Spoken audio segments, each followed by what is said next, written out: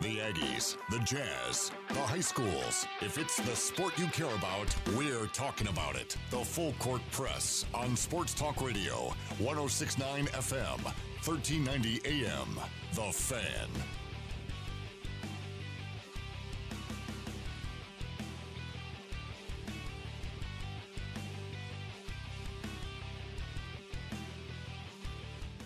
Good afternoon, everybody. Eric Frandsen, Ajay, Salvesen.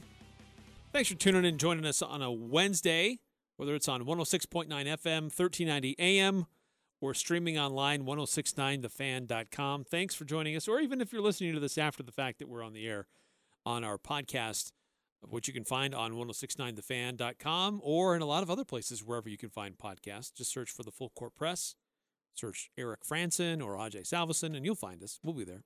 Or in this case and in this hour, search Ethan Dursteler, which, by the way, as Ethan Dursteler of the NFL joins us, Ethan, you had your first podcast come out. Can you kind of introduce us, or I guess the Full Court Press World to your podcast and how we can find it and what it contains? Sure. So the podcast is called More Than a Game with Ethan Dursteler. Our first interview was this past week with Lieutenant Governor Spencer Cox. It was it was cool. We had him on. He came. He talked sports. When are the Olympics coming back to Utah? What else did we touch on? We touched on social justice in sports. What moves he felt the Jazz should make. And Ethan asked a great question at the very first of the show. That these political guys, you say, oh, are they really sports fans? Or are they just there to groove the public and spread it out like, hey, yes, I am passionate about it. And Lieutenant Governor Cox wasn't really offended by the question, but he's like, yeah, I'm a passionate fan.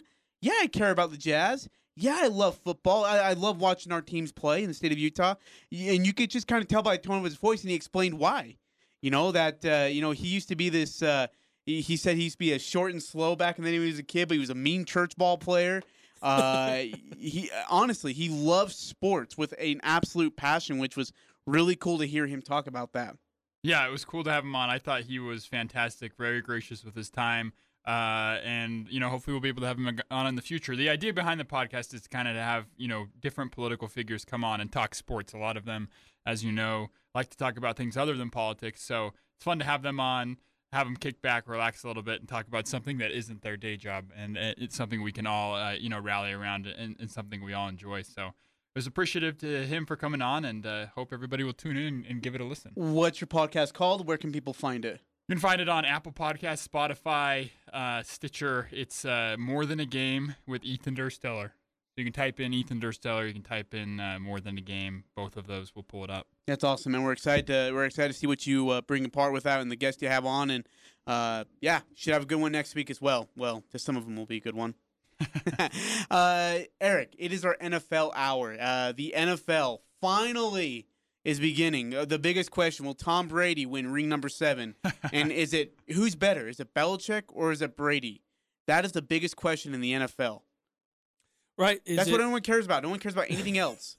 Well, I don't know about that, but that is certainly one of the big questions is, was Tom Brady a product of Bill Belichick, or was Bill Belichick successful because of Tom Brady? And I think that we'll find that both of them are successful in their own way, driven people that are going to find some success. Yeah. I think it's unfair to say, no matter what happens this year, it's unfair to crucify the person who may or may not fail, right? Just because they were together for so long. Like, if Tom Brady has a bad season, it could be because he's not with Bill Belichick, but it could also be because he's 43. So I think it's tough to make this the end-all, be-all in the argument, is it Tom or is it Bill? But it'll be interesting to see. I'm excited to see them play against each other. Hey, Ethan, for you as an NFL employee, based on what your position is, I remember texting you, I think yesterday, about what your schedule's like, and you're like, oh my gosh, I forgot it was Tuesday. I've been absolutely swamped. What is Ethan's life in the NFL right now like in regard to your duties and priorities as we get ready for the 2020-21 season? Well, I mean, to most listeners, it's going to be really boring, right? Because not a lot of it has to do with the actual playing of the game. It's very much just like any other office job. But, our concern right now, our biggest concern, obviously, is making sure that we can play the season in the midst of a pandemic. So a lot of the work that we're doing is in relation to working with different state and local authorities to A, make sure that the games can happen, and then B, make sure that we do host the games in a way that's safe for the community, while providing a high quality entertainment value to the local communities that do a lot for the league. So a lot of it is working with different government officials. A lot of my time this week has been spent coordinating with different team government affairs officials on collaborating around content that we can push out, to make sure that everybody knows how hard we are trying to do this safely in the midst of the pandemic. So lots of coordinating, working with 32 different clubs, right, to make sure that the season, kicks off right on Thursday, and just making sure that the 101st season is safe and a lot of fun. Yeah. What do you get most excited about? I mean, I know as an employee, but even as a fan of the NFL, what do you get most excited about in general about NFL season starting? Well, I mean, I'm a fan first, right? So as an employee, it's like, oh yeah, we make money, but as a fan, I mean, I don't know. I mean, it's just the game of football, right? I'm a huge football fan. It's been part of my life forever, and just having the sport around, being able to watch the best in their field do it. The other stuff, the peripheral stuff, doesn't matter to me. Just being able to watch the game and really, learn and watch these guys practice their craft is exciting to me, and I think it's an absolute blast. I can't express how excited I am for the season to kick off tomorrow. One of the things that's besides the whole Tom Brady, Bill Belichick thing, that's going to be interesting this year, the Kansas City Chiefs. I keep what's the right term? Keep finding myself baffled by how often I hear or read in different publications about a dynasty in the making. Yeah, great. that needs to stop. They won a Super Bowl. Yeah, that needs to stop. That's great, but we're so quick to try to declare a dynasty when they've only won one. When they've won 3 or 4, they've been to multiple Super Bowls, let's start to talk about it. But there's still a lot of excitement about that Kansas City franchise.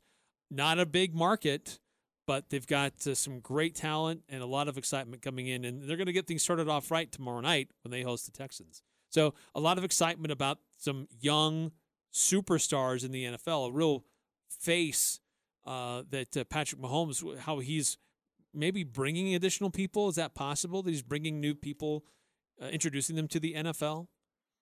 Yeah, I think so. I think, also it helps that he's an African-American, and so he's a young, successful African-American quarterback, of which there haven't been a lot in the history of the NFL, right? So he like you said, Eric, opens up an entirely new fan base that the NFL has had a hard time tapping into in the past. So, his demographic, just who he is as a person, he's really personable. He's down to earth, other than the fact that he just bought his fiance an 8-carat diamond ring to propose with. But he seems like he's a down to earth guy. He's really chill. He's happy to stay in Kansas City, and I think that is really what kind of separates him from other superstars, not just in the NFL, but in the American sports landscape. Right? Is that he signed a long-term contract with the team that drafted him in a small market. He's committed to helping them win. He's committed to doing all he can for the city of Kansas City in the state of Missouri. And so I think he's just really relatable and again, down to earth, and people enjoy watching him play and enjoy supporting him. He's an easy guy to root for.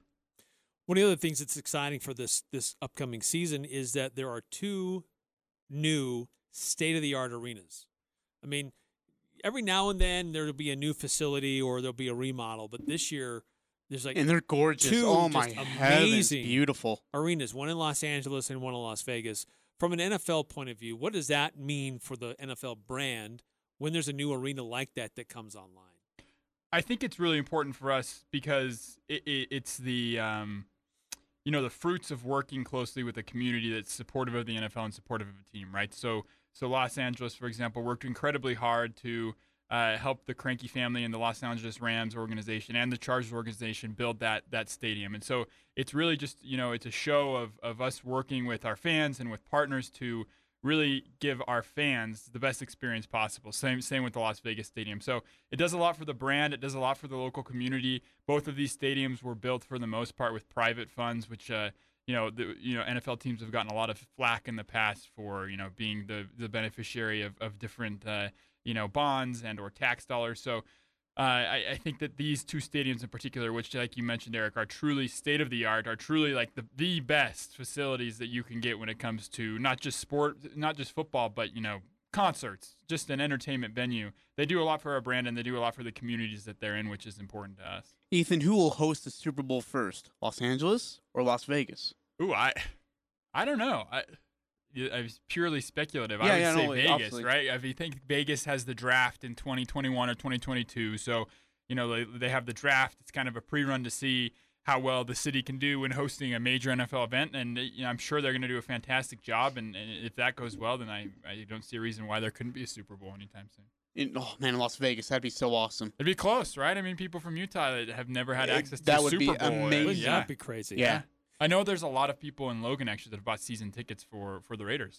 So That's awesome. yeah. Yeah, I know some people down in St. George who it's a business investment to buy. Why seats. not? Be crazy it- not to. It's not only for football, but if they do concerts there, and you have first opportunity to Oh, buy yeah. tickets when there's different events that take place in that venue. So And it's Vegas, right? So there's going to be events. There's going to be, it's going to be a heck of a venue. And I think, Lieutenant Governor Cox even mentioned when we were talking to him that the Utah market played a role in the NFL deciding to bring a team to Las Vegas because they knew that there was so many avid sports fans in Utah that would buy season tickets licenses that would support the team, and that played a role in the team deciding to relocate to Vegas. That's okay, awesome. so this kind of leads me to my next question. With a place like Vegas, where it's a destination location, the Raiders may have a hard time developing their own strong fan base. Where if you're follow the Green Bay Packers, it's going to be really enticing in late November to go to Las Vegas, or if there happen to be a game like that in that time of year. But in other venues, especially northern states, to come to Las Vegas to get out of the cold and have a traveling fan base that goes there. Certainly Arizona has seen this with their baseball team, that they often see more or larger fan bases of their traveling opponents than they do for their home teams. ESPN recently put together an interesting list saying that the headline is, will the 2020 NFL season see the death of home field advantage? And it goes through saying that really over the last several years there really hasn't been much of a home field advantage in the NFL. Part of it is just travel related. How teams get to and from venues are better. Teams nutrition is makes a big difference. Mental space, there's the coaching and everything that goes into preparing a player to play a game. So home field advantage may not really mean as much anymore in the NFL. I thought that's interesting. Yeah. Well, especially this year, right? With there's only 6 teams that will definitely have fans. So if there's no fans, even if you're pumping in fan noise, that's probably going to play a significant role in the continued disintegration of home field advantage, I would think. But I don't know. Like you mentioned with Las Vegas, you did say it's a destination town, and I think that obviously the league takes that into consideration when they're picking markets. I think that we were really impressed by, and the Raiders organization more so was really impressed by the Golden Knights and their fan base that they were able to establish really quick when the NHL went to Las Vegas. You go to those games and you watch them on TV, and the Knights have as avid a fan base as any team in the NHL, right? So Yeah, people true. were impressed by that. They figured, if we can put a winning product on the field, we're going to tap into that same fan base that the Knights were able to tap into. And so I think that played a significant role in deciding to do that. But also, like you mentioned, it is a destination town, and that's fun. You have opposing teams' fans that come, and it'll be a cool experience for everybody that comes.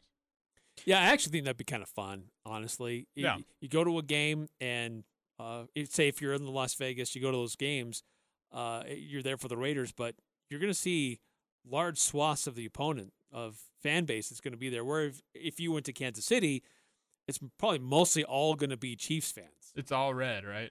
All red in Kansas City. I think it may be even similar to when we have the games in London, right? Where even if it's the Jaguars and the Colts playing, you have jerseys from all 32 NFL teams because these people live in London. They can't really go and see, teams in the United States play. And, Vegas, while a central location and a big destination city, is kind of in the middle of nowhere. There's a lot of folks that live in the surrounding areas, Utah, northern Nevada, northern Arizona, that don't really have the opportunity to go to NFL games very often, but are avid fans. So you may see people just going to the stadium to watch NFL football in wearing a team's jersey that's not even playing in the game. So I think it'll just be more, kind of an ode to the game of football, an opportunity for people that haven't had the opportunity to go to an NFL game before to be able to go and take advantage of a truly, amazing sporting experience. What is the popularity of some of these young? I mean, like you see what Steph Curry has done to the NBA world and the fans world. I mean, everyone's wearing a Curry jersey or something to that effect, or Giannis or LeBron. Who is the face of the fans in regards to the NFL? Is it Patrick Mahomes? Is it Lamar Jackson? Who is that guy? I don't think there is a guy like that because the NBA is a very player-driven league, right? Like kids these days are LeBron fans. They're not necessarily Jazz fans, right? Like my biggest pet peeve in the world is going to a Jazz game and there's a bunch of kids from the East Bench in Salt Lake that are wearing like Steph Curry jerseys, right? And you're just like, it's atrocious. It's a generational thing, right? So with the NFL, while there are certain people that kids love and that people gravitate towards, like Patrick Mahomes and Lamar Jackson, it is a much more team-based sport, right? Like in terms of fandom. So I'm a Broncos fan, right? Or I'm a 49ers fan. I don't care who the quarterback is. I'm cheering for the 49ers. Sure. So I think that, we do have young stars, which really contributes to the success of the NFL because you have these guys come from local colleges and people really fall in love with them and they want to cheer for them at the NFL. But once they get to that NFL level, I think they become more a part of the team because football is the ultimate team sport, right? And it just that kind of bleeds into the fandom of the sport. It's more of a team-based fan experience, whereas the NBA is more of a player-driven fan experience, I think. Yeah. Yeah, that's fair enough. Yeah, and I think another part too is the fundamental differences in how players play the game. In the NBA, they're not wearing shoulder pads and a helmet that obscures their face. And so you see their facial expressions, you hear them talk, you see how they react. In the NFL, it's different. One thing about Mahomes is you always see a lot of replays. He's quick to take his helmet off when he's going to the sidelines so people can see his face and he can get excited. And that's what's so fun to watch about him is you can see his joy, and that's fun. And not a lot of guys do that. I wonder if that may be something that starts to change a little bit, is to focus in more on the face and the players and their reactions. Yeah, sure. I think player marketing is always evolving, right? These guys want to be brands because it's a good way to make a living for their family. So why not? Why not take your helmet off if you can? I want to get to our football preview here. I know we got to go to break, and then we'll get into it. I got to get previews and predictions from you, from Ethan, of course, and from Eric, of where things stand, because this might be, not only is it just a unique year, obviously, because of COVID-19, but more balanced than we've seen in quite some time. I mean, the Patriots no longer own the AFC East. They might be the defending champs of the AFC East, but the way the AFC East is built now with Buffalo, Miami looks like they've gotten better. Von Miller is now out for the Broncos. What does that do to the AFC West? Tom Brady goes to the NFC South. What does that do to that division? By what a spicy game that is on Sunday afternoon. Tampa Bay, New Orleans at 2:25 Mountain Time on Fox. By the way, that game will be on this station, on this radio station. So if you are driving around, we will have Tampa Bay and New Orleans on this station, which is going to be pretty dang awesome. I know where you're going to be. I will be in my car. You will be listening. I will be absolutely in my car listening to 106 on The Fan. So, yeah, we'll get to predictions and previews. I want to hear how Ethan feels like New England's going to make the Super Bowl and why. And then, of course, I got to hear why Eric thinks that Washington football will be in the NFC Championship and why. Yeah, I don't know about that. All right, more about the NFL. Of course, if you have questions or comments about the upcoming NFL season, questions for Ethan, 435-339-0321 to join us here on the Full Court Press. The Full Court Press on Sports Talk Radio, 106.9 FM, 1390 AM. The Fan.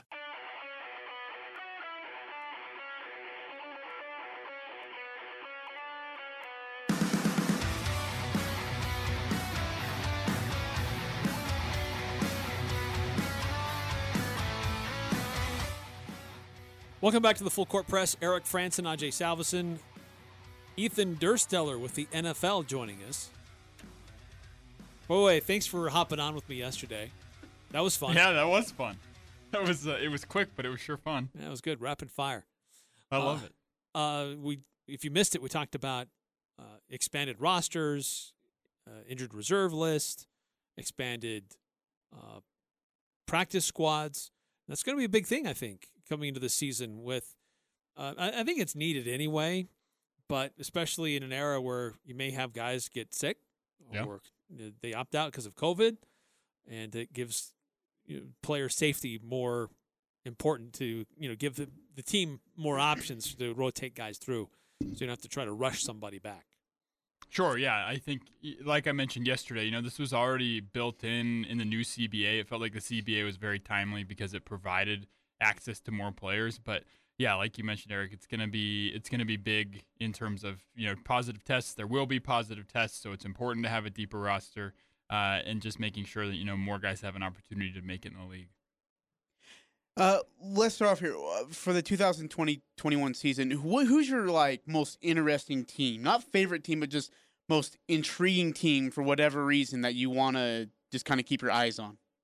Most intriguing team. I mean, just based on simple intrigue, can you say anybody but the Bucks? Right? I mean, you got Tom Brady and Gronk coming back. You have Bruce Arians. You have a good defense. You have a lot of new things. So intriguing. Now you've got Leonard Fournette. You got Leonard That's Fournette. right. Does he help? Or, he's going to lose carries, isn't he? Tom Brady at the helm with this receiving corps that's pretty hard to ignore. Yeah, he'll lose carries, but I think that's a good thing for him, right? Like, no running back wants to get the ball 30 times a game and just get destroyed, especially once they're past, 3 or 4 years in their career. So I think it'll be good for him. They have two other good running backs there in Shady McCoy and Rojo, so it'll be interesting to see, just how many carries he gets, but I think they'll be able to use him in, short yardage, third down situations where he needs to punch it across the line. He'll be able to stay more healthy. And when he's playing for the Jaguars, he never really played with a quarterback. He played with Gardner Minshew. He played with Nick Foles. Did he come out and say something like that, too? Yeah, I think he said something. I've never had a quarterback. Yeah, he was playing. I think I saw a statistic that on average last season he played against a stacked box, which means there's 8 guys in the box. And the box, for people who don't know, is linebackers and defensive ends. 43.8% of the time that he was on the field. Again, last year the Bucks without Leonard Fournette faced the stacked box only 20% of the time, and that was with Jameis Winston. So when you add an actual quarterback in there and Tom Brady, I think that it will make a huge difference. He'll be running against 6-7 guys rather than 8-9 guys in the box. That makes a big difference when you're a running back. Eric, what about you? I think a team that is intriguing to me to watch will be the Rams, the LA Rams. Yeah. It just the glow of a new stadium. Last year, they did not come close to hitting expectations from what they had established the year previous. So how do they bounce back? So that's going to be interesting to watch to see what that team looks like, because everybody was in love with McVay and what he was doing there, and then it wasn't really that great. Maybe he got kind of figured out in the postseason, and then last year wasn't as good. So do they rebound? They've made some interesting acquisitions here in the offseason as well. So did they extend? And they extended Jalen Ramsey, a huge money contract. Yeah. High paid. And where are they getting that money from? Because I swear they have already. They're over the cap. If they're worth the cap, they'd be extremely over. That's the thing about the Rams is, everybody kind of blamed it on McVay, but he was so hamstrung with the roster last year because the front office gave out these ridiculous extensions to guys. And they've done it again. Yeah, and you thought they would have learned their lesson, but then, they come out and they offer a gigantic, extension to Jalen Ramsey, who's already kind of old. So they did the same thing with Aqib Talib a couple years ago. I don't really get why they think that they should just spend money on old guys, because then it hamstrings the roster. There's no depth, and then you end up with what they did with Todd Gurley and Clay Matthews this offseason, where they end up having to buy him out anyways. So, they're intriguing. They have the flashy stadium. They have a great coach. They have a decent young quarterback, some good weapons, but they lack so much depth and spend money in such a way that it kind of makes them less intriguing to me as just as a team. I think that they're gonna have a similar year to last year when they go maybe 8-8, 9-7, competing for that final wild card spot. Which is intriguing. There is an extra wild card spot this year too in both leagues, right? There's an extra playoffs team this year, which I think will make it more exciting and give a few more teams that are kind of on the bubble a chance to compete and fans something to cheer for. For me, it's going to be Dallas. Mike McCarthy now comes in with the weapons still available of Dak Prescott, of Ezekiel Elliott. You got Gallup, Amari Cooper, and rookie CeeDee Lamb on the offensive side. You still got the Lawrence kid, right? On the defensive side, DeMarcus Lawrence. Is that him? Yep. But Jason Garrett could not make anything to do with that talent, which is amazing to me in a really bad NFC East division. So Mike McCarthy, who did a lot of good things in Green Bay but was overshadowed by Aaron Rodgers' moody attitude, is going to be really interesting. If he can get more out of what this talented squad, really talented, and easily the most talented in that division, that team could be an NFC championship contending team. Not saying that they get there, but I think they make a strong push for it as long as McCarthy can get that out of them, their full talent from every single one of those guys. I think the thing that intrigues me most about the Cowboys this year is, will it be a referendum on Garrett, or will it be on the quarterback? Yeah, Dak has been really interesting, and again, I don't know. And Kellen Moore has been a really, I would say, almost overrated offensive coordinator. Like, some of his play calling just seems so conservative at such important times, but then he gets aggressive at the wrong times too. And I think sometimes he's trying to show off Dak's arm, but then show off an offensive line. And it's more like, hey, this is my play calling system, and this is how it works, instead of allowing it to wrap around what the talent he's got. I mean, Amari Cooper's incredible. CeeDee Lamb's going to be one of the quickest wide receivers, if not in the slot, that you might have in the NFL. Like, he's got talent. If he would just get out of his own way and quit using his ego and start using the talent, they're unstoppable, especially in the NFC East. Yeah, I think this will be an interesting year for them to determine, was Dak Prescott kind of slowed down because of coaching decisions, or was he not really that good? Yeah. A decent quarterback, but not a really good or a great quarterback. And we know that Mike McCarthy is really good at getting the most out of your quarterback. Yeah. So we're going to find out pretty quickly. It is a really That's a good point you bring up. Hire there. Yeah. It could be both, though, right? It could be that Dak isn't as good as they've thought, and then it can also be that, like, the Jason Garrett special is just going 8-8 every year. Because he did that long before Dak got there, right? Like 8-8. I remember 8-8, 7-9. Like, that's Jason Garrett's special. He's really good at that. So I think it could be both. I think Dak could be, a little bit less than average of a quarterback, and Jason Garrett could be not a very good head coach. So it'll be interesting to see. I think it will be really interesting because Jason Garrett is still coaching in the NFC East as the offensive coordinator for the New York Giants. So maybe we'll look at the New York Giants offense and see how it compares to the Cowboys offense, and that can help in answering that question. I do think Jason Garrett was stale and not a very good head coach, so I lean that way, but it'll be interesting to see, especially, like I said, with those two in the same division. So which team, can I ask, unless you wanted to continue? No, go ahead. I was just going to say, which team is getting a lot of attention but is going to fail to meet those expectations? So that actually runs right in mind. 533A, I texted in, Peter King has picked, Eric, your Miami Dolphins to win the AFC East this year over the Patriots, formerly quarterbacked by Tom Brady. Because Kyle Van Noy is there. It's the greatest of all. But he picked the Miami Dolphins to win the AFC East? Yeah. Oh, boy. Over Buffalo and New England. Here's the thing. New England's a really interesting football team, right? I mean, Cam Newton's coming back, or not coming. He comes off a serious injury, but they've lost a lot of defensive talent. Some of actually, Patrick Chung, one of their defensive captains, has actually opted out for the season. Dante Hightower, same thing. They've lost 2 offensive linemen. One of them opted out for the season, said no way. I think the New England Patriots are going to miserably fail this season. And it's not because of Coach Belichick. It's because of the lack of talent they have on the field.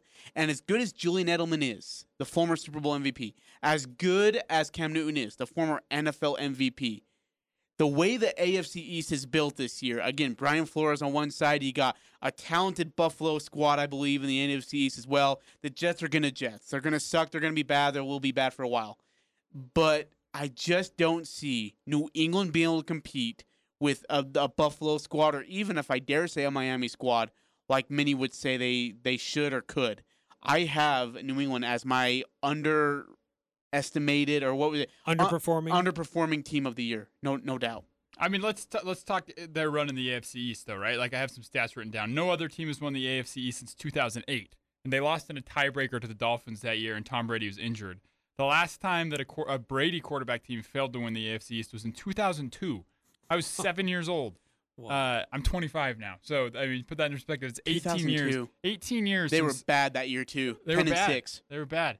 10. I mean, yeah, but 10-6. I mean, most fan bases would kill to go 10-6. Like, if you could ask the Browns to go 10-6, they'd take that every year, right? So it's just gotten worse, right? So since 2010, the Pats have won the division by an average of 3.8 games, and they have never lost it since 2010 by less than 2 games. So they've just been so far out of the league of all of these teams for so long. I think a lot of that obviously had to do with Brady and the talent that they had there on the defense. Like you said, a lot of that defensive talent is gone. I think that Tom Brady is almost underestimated now in the leader that he is for an organization and the stability he brings. I don't think Miami's going to be very good. I think that they're a year away from being really, really good. But the Bills are pretty good. They have. I don't really believe in Josh Allen, but you look at the weapons that he has around him: Stephon Diggs, John Brown, Cole Beasley. Stephon Diggs and John Brown can take the top off of any defense in the NFL. It doesn't matter who's in the defensive backfield. You're always going to have 2 guys that can take the top off. You have Cole Beasley underneath. You have 2 strong running backs in Devin Singletary and Utah and the University of Utah, Zach Moss. So they have weapons on offense. Sean McDermott is a great defensive coordinator. They have Ed Oliver on that offensive line. I think that this may be the year that the Pats are at least pushed in the AFC East, and the Bills are really good. I think it'll be the Bills, and I have the Bills as my closet AFC contender. Oh, I think they're going to be really good. So who's your underperforming team? Underperforming? Oh, I mean, every team underperforms every year. Every fan base thinks their team's going to go 10-6. How about the Falcons? I think there's some Falcons buzz out there where people think the Falcons are back. That the 28-3 game kind of wrecked them for 2 years, but this is the year. They just didn't really change anything. Dan Quinn's still there, and while he seems to be really well liked by his players, there just hasn't been a lot of excitement there under his tenure. Julio Jones is getting older. Calvin Ridley had a bad year last year. Matt Ryan also getting older. They lost Devontae Freeman. I don't know who's going to run the ball there. So a lot of people see them challenging the Bucs and the Saints down in the NFC South, but I think they're going to underperform. And by underperform, I mean maybe 9-7, 10-6. I don't think they're going to be awful, but I don't think they're going to be anything special. But for a team that 2-3 years ago was in the Super Bowl and was one of the most dominating offenses in the league, to all of a sudden to be this, where last 2 years they've been a huge disappointment in a tough division, but still with the talent they have in Matt Ryan and in Julio Jones, right? Still 9-7 isn't what you expect out of that squad, and it shouldn't be what you expect out of them. I think they're maybe one of that last sneaking wild card teams in that new wild card spot this year. I agree. They're like the perfect candidate, right? Them and the Browns are the perfect 9-7 sneak in with the new wild card candidates in the AFC and NFC. Those two teams, talk about mediocre. Just sneak right in.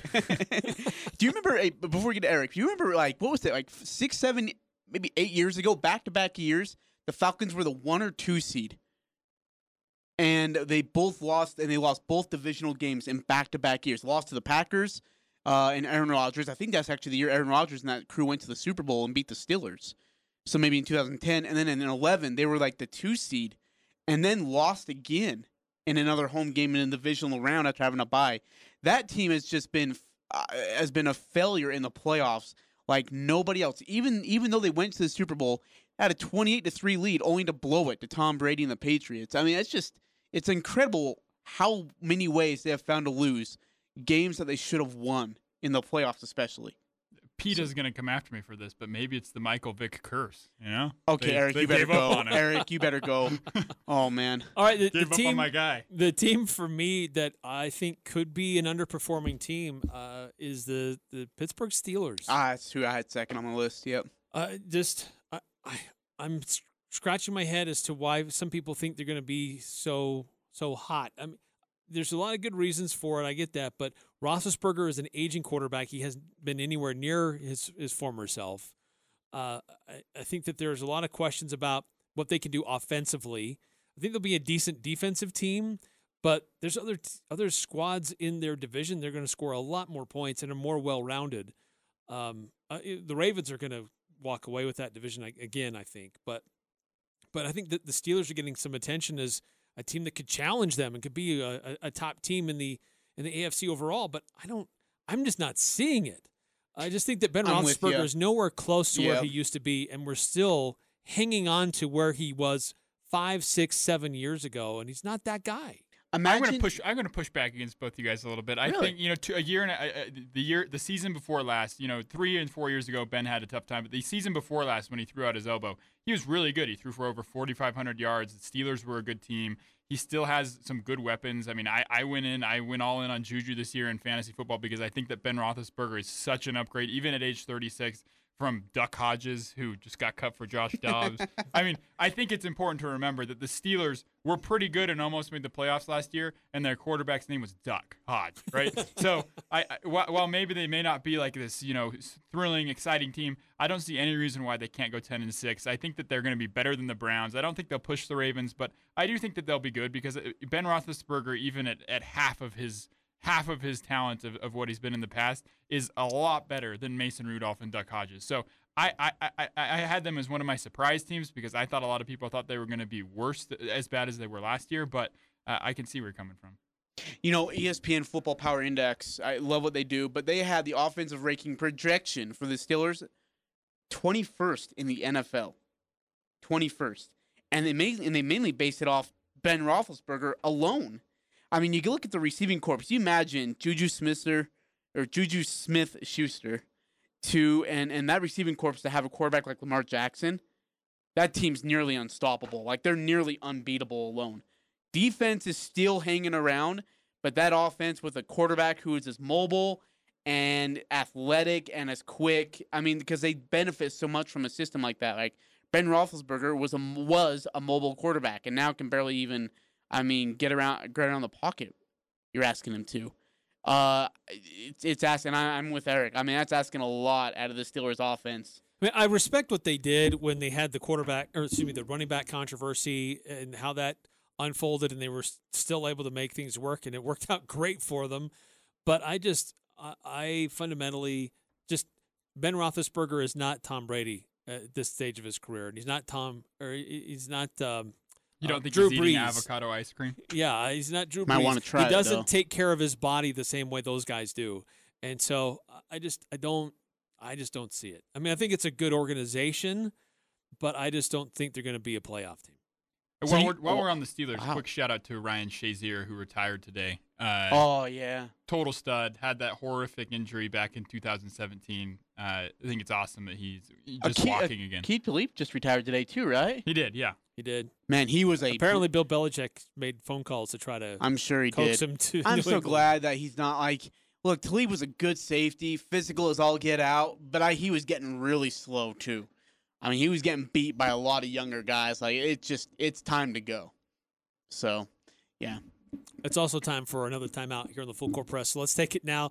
Continuing to talk about the upcoming NFL season. It kicks off tomorrow night when the Kansas City Chiefs face the Houston Texans. 24-0. Should be, I don't know, will it be an interesting showdown or will it just be a showcase for the Chiefs? And the rest of everybody else gets underway on Sunday. We'll talk about more of the NFL upcoming season next on the Full Court Press. The Aggies, the Jazz, the high schools, the Full Court Press on Sports Talk Radio, 106.9 FM, 1390 AM, The Fan.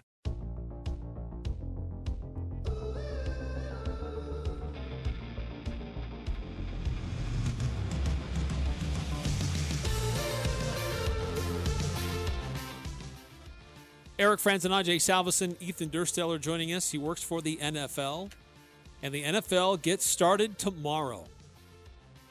Kansas City Chiefs, Houston Texans.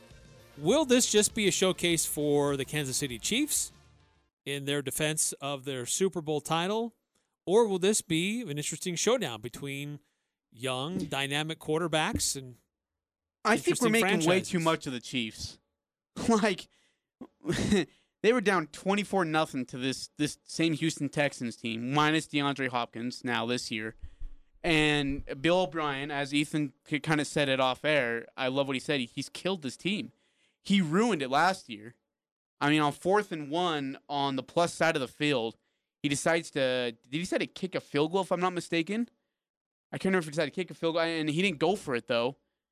And so they go up 24-0 instead of being up 28-0. And here comes Kansas City. Like, they feel like that's all the momentum they needed. It's just stopping Houston once out of the end zone, and they were good to go. And then all of a sudden, Kansas City ran away with it. But I still, J.J. Watt, Deshaun Watson, I still feel like this team can make a run at it. I don't know if they are AFC contenders, but I mean, this game is going to be a blowout that I think the two of you see. No, I don't think it'll be a blowout, but I think the Chiefs will win pretty handily. I think Bill O'Brien's a decent coach, but I don't get why he's still the GM of the Texans. He's done some really weird things. He gave Laramie Tunsil, who's like a fine left tackle, $22 million a year. He traded one of the best receivers in the game for an aging and overrated David Johnson. He's continually made really weird personnel decisions. And while you say that this is the same Houston Texans team minus DeAndre Hopkins, that's a huge minus. Yeah. I mean, you replace DeAndre Hopkins with I mean, that's like this is a full court press without Ajay Salvesen. Like, it's just a huge. That is a huge loss. It's a huge loss. I am DeAndre right? Hopkins. It's Bill subtraction. I mean, it's a big loss. I don't know. I really love Deshaun Watson. I'm a big Deshaun Watson believer. Really pumped that he got that big contract. But the team in Kansas City is just so much better than the team in Houston. I don't think Houston's going to be good. I don't know. I don't think they're going to make the playoffs. I just don't like the whole dynasty thing. Like Seattle Seahawks, I mean, they beat the Broncos by how much in the Super Bowl, and everyone's like, oh, here comes this dynasty. Then they lost the next year's Super Bowl. I don't think they that's haven't the been Chiefs' to a fault, Super Bowl though, since. right? Like, that's the media's fault. Like, I don't think the Chiefs are coming. Like, I don't think Andy Reid or Patrick Mahomes I or swear, Travis everywhere Kelce I are going read, out they're there like, being is this a dynasty?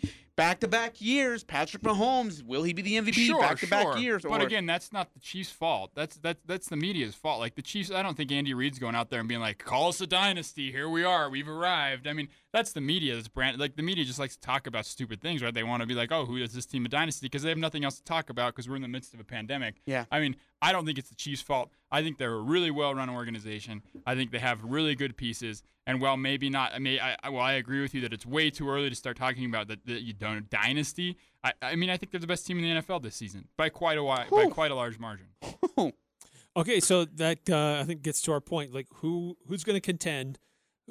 Is somebody going to knock? Is it going to be Kansas City? And if not, then who? And who's going to pose the biggest threat to the Chiefs?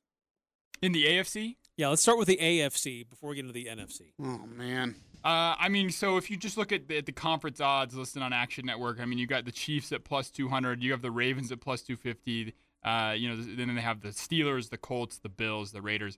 I don't know why the Steelers and the Colts are so high. I guess there's a lot of people that still are big on Phillip Rivers, and I spent the last segment defending the Steelers. Now I'm going to say I don't think that they are an AFC contender. I think that the Bills and the Ravens, obviously the Ravens, you can see off Lamar, it is really the same exact team that's even a bit better, strengthened offensive line, better defensive backfield, bigger linebackers. I think the Ravens and the Bills are the two teams that are going to challenge in the AFC, challenge the Chiefs for that AFC championship.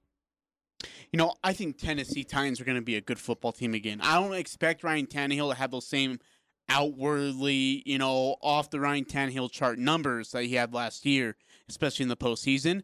But I think they've got a balanced attack, especially with Derrick Henry in the backfield. Now you pick up Clowney on the defensive side of the ball. Mike Vrabel is a defensive menace, absolute defensive menace. And I always believe that while offense will win you games, defense wins you championships. I like the Tennessee Titans giving Kansas City all they can handle. I think Baltimore is going to be a good football team. Obviously, can't leave them out with what they have, but I think defensively minded Mike Vrabel squad in Tennessee is going to be really, really big. I think that the Chiefs still come out of the AFC. They're well-rounded. They've got a lot of momentum, a lot of confidence on their side. Great coach. I think the Ravens are going to give them a run for their money, though. I think it's going to come really close because they've got a lot of their guys back. The reigning MVP, regular season MVP. I think that's going to be a really fun back and forth to see how that plays out throughout the rest of the year. But I think that there are a couple teams that could be interesting in the AFC. I think the Patriots could be an interesting team. I think Belichick is a great coach. As much as I like to tease Ajay and back on them, I think he is a very sound coach, and I think they're going to make some interesting moves that will surprise some people. I, like Ajay, think the Titans could be a very interesting team. We saw what they did. They surprised some teams in the playoffs, and they're just going to build on Baltimore. Yeah, so that's going to be really interesting to see how that plays out. I think my sleeper, the Bills. I think that's a team that's building. I think Josh Allen is an okay quarterback, but I think they've also done some things around him to make that a really, really interesting team. Do you Yeah, think, I did you agree. say they were going to win the AFC East, by the way, the Bills? I think the Bills win the AFC Okay. East, and I think that I'm with you guys on that if Cam Newton goes to the Bills rather than the Patriots, that they really challenge in the AFC. Like you, Eric, I think he's a fine quarterback, but I think that they, outside of the Chiefs and the Ravens, have the best offensive weapons and the strongest defense in the AFC. I mean, I think their defense, Sean McDermott, is extraordinarily underrated. Their defense is always so good. Even the Patriots always have a tough time winning there, no matter who the quarterback is, no matter what year it is. I really believe in the Bills. I think that they're going to really surprise a lot of people and at least give those top teams in the AFC a push. All right, well, let's go to the NFC. What are the teams that are going to challenge to make it to the Super Bowl out of the NFC this year? So what? San Francisco was the team last year, right? In the Yeah, Super Bowl. 49ers. I think that was I'm not going to call it a fluke, but I don't think you're seeing that this year. I think you see San Francisco as a 10-6 football team, maybe 11. I don't know. It's the NFC, that division, the NFC West, is a lot tougher than people make it. And I think the NFC West is the funnest division in football. I mean, now you got Kyler Murray, DeAndre great Hopkins, and teams. Larry Fitzgerald on the offensive side of the ball Goes in deep. Arizona, and that is just absolute lethal to me. I still like New Orleans Saints, though. Man, that's a well-rounded coach team. I think Sean Payton's a great coach. I think with Drew Brees there, I know the Alvin Kamara situation's a little bit touchy and it's sensitive right now over there in Louisiana, but boy, they have a defense that is a bend but not break defense, and I think again offensively, Drew Brees, Alvin Kamara. I don't know if Michael Thomas is over there. Are you going to go without mentioning your boy Taysom Hill? Well, I mean, look, everybody knows Taysom Hill is the key that drives the engine that drives this Saints team, and I don't need to mention him. Boy. You need to mention role players like Drew Brees. You need to mention role players like Alvin Kamara, Role Michael players. Thomas. Everybody, I mean, you're gonna mention Tampa Bay, but you already know what Tom Brady is to Tampa Bay. Taysom Hill is to the New Orleans Saints. Okay. All right. I got the New Orleans Saints coming out of the NFC. I think the NFC's tough. Unlike Ajay, I think the 49ers are really good, but I think that they're dragged down similar to the Bills by an average quarterback. What makes you think that they're really good? Well, the fact that they were in the Super Bowl Outstanding last year and defense. almost won it. The fact that they had more sacks, more pressures, more interceptions They were than any okay, team last sure, year. but I mean, Their defense was the best defense in the NFL last year. Sure. Far They and away. outplayed Kansas City for 3 of the 4 quarters in the Super Bowl. I mean, they have a better quarterback. They're the Super Bowl champions. Easy, right? I mean, they have a better quarterback. if they had a better Oh, quarterback. no. That's what I meant to. No. say. If they had a better quarterback, they're probably Super Bowl If they had champions. Jimmy Garoppolo's not a good quarterback. No, Jimmy Garoppolo. Are you kidding me? Maybe I know we top had this. 20. We had this conversation already once, didn't we? Have you watched him play? Oh my gosh. He's trash, man. Oh, He's not he's good. trash? Yeah, he's like Really? He's like so a that game record that they manager had at at the best. oh my heavens! How many game-winning drives did he have last year? None. He Yes, didn't he have did. a game-winning Yes, drive he last did. year. No, Yes, he did. He threw He had 8 game- passes in the NFC Championship game. 8 passes. Did you need to throw any more? I mean, it's the NFL in 2020. You usually throw the ball. Was sorry that we went back to the 1990s with a running game. I apologize that we didn't, turn to your agenda that you Kyle Shanahan that you does didn't want not to watch a ball game. My holdback on the 49ers, Kyle Shanahan clearly does not believe in the 49ers. Last year in the Super Bowl when they needed to throw it, he didn't throw it because Jimmy G can't. That wasn't why he didn't throw it. It's because Kyle Shanahan gets in his own way. He overthrew no, 4 that's receivers not right. in the end zone. No, that's Look, horrible. man, I was at the Super Bowl. I watched Congratulations! Jimmy G overthrow. I watched it on a I watched him 15-inch TV. overthrow No, 4 that's receivers horrible. in the end zone. Devontae Freeman with Atlanta when Kyle Shanahan, by the way, was the offensive coordinator, and they were supposed to what? Run it, and they decided to throw it, and they Jimmy had the G best is an back average and Devontae quarterback. Freeman, and they couldn't Jimmy stop G him. is an average quarterback. So don't tell Most me it's Jimmy people- G. It's Kyle Shanahan. Kyle Shanahan's one of the best offensive No, coordinators in the he's NFL. not. Yes, Holy he is. Nikes, I'm gonna swear. He's one of the best swear to offensive life. coordinators in the NFL. All right, If we're you running out think- of time. Any other contenders from the NFC for you? God. I don't know. Like I said, I can't go all in on the 49ers. I can't go in on the Saints. I'm not really a believer in the Cowboys. I think the Seahawks are really good, so maybe I'll say they're my sleeper Here's the thing pick. with the Seahawks is that their defensive rating has went down since the Super Bowl, right? Since 2013, their offensive rating has went down dramatically. It went from first and 13 to like third, right? And then fourth and then fifth, and then took a huge drop off a cliff. I wouldn't say it took a drop off a Yes, cliff. they did. I mean, Yes, they're still they- in the top 15 defenses. No, I think they were 20th last year. 20th, right? They were top 15. And Jimmy G was 20th Again. ranked quarterback. And remember, Bobby Wagner is on that same defense that took a huge drop off. I mean, they're Imagine what they'd still be in the without top him. half. Sucks when you don't have the help around you. For me, my contenders in the NFC, I I think that this is going to be really interesting because I think we have a couple of situations where it's the last stand for some of these guys. Drew Brees in New Orleans. I think it's a kind of a last stand for Aaron Rodgers in Green Bay. I think that they're going to, maybe not necessarily a last stand for Rodgers, but some of these guys are aging quarterbacks that need one big last push to solidify their chance at a ring.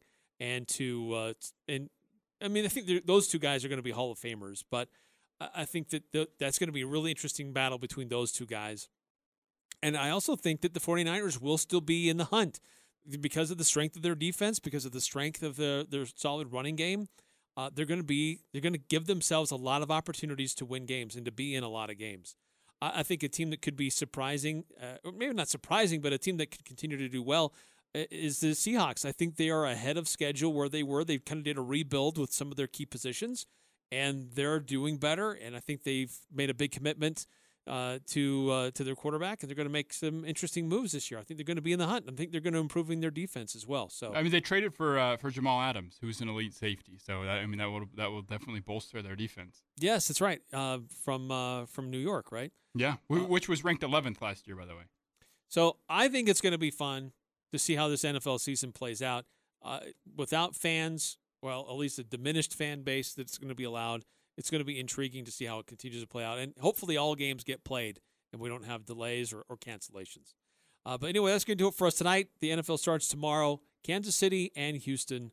We'll see how it all plays out tomorrow. Have a great night, everybody. Sunday on Compass Media Network's coverage of the NFL. It's a Week 1 showdown in the NFC South as Drew Brees and the Saints host Tom Brady and the Tampa Bay Buccaneers. Hi, this is Jeff Biggs. Join Bill Rosinski, Chad Brown, and me for all the action as Tom Brady makes his Bucs debut in the Superdome against the reigning NFC South champs. It's the Saints and Buccaneers in Week 1 action. If it's the NFL, it's right here. Pre-game begins at 1:45 with kickoff at 2. Sunday on Sports Talk Radio, 106.9 FM, 1390 AM, The Fan.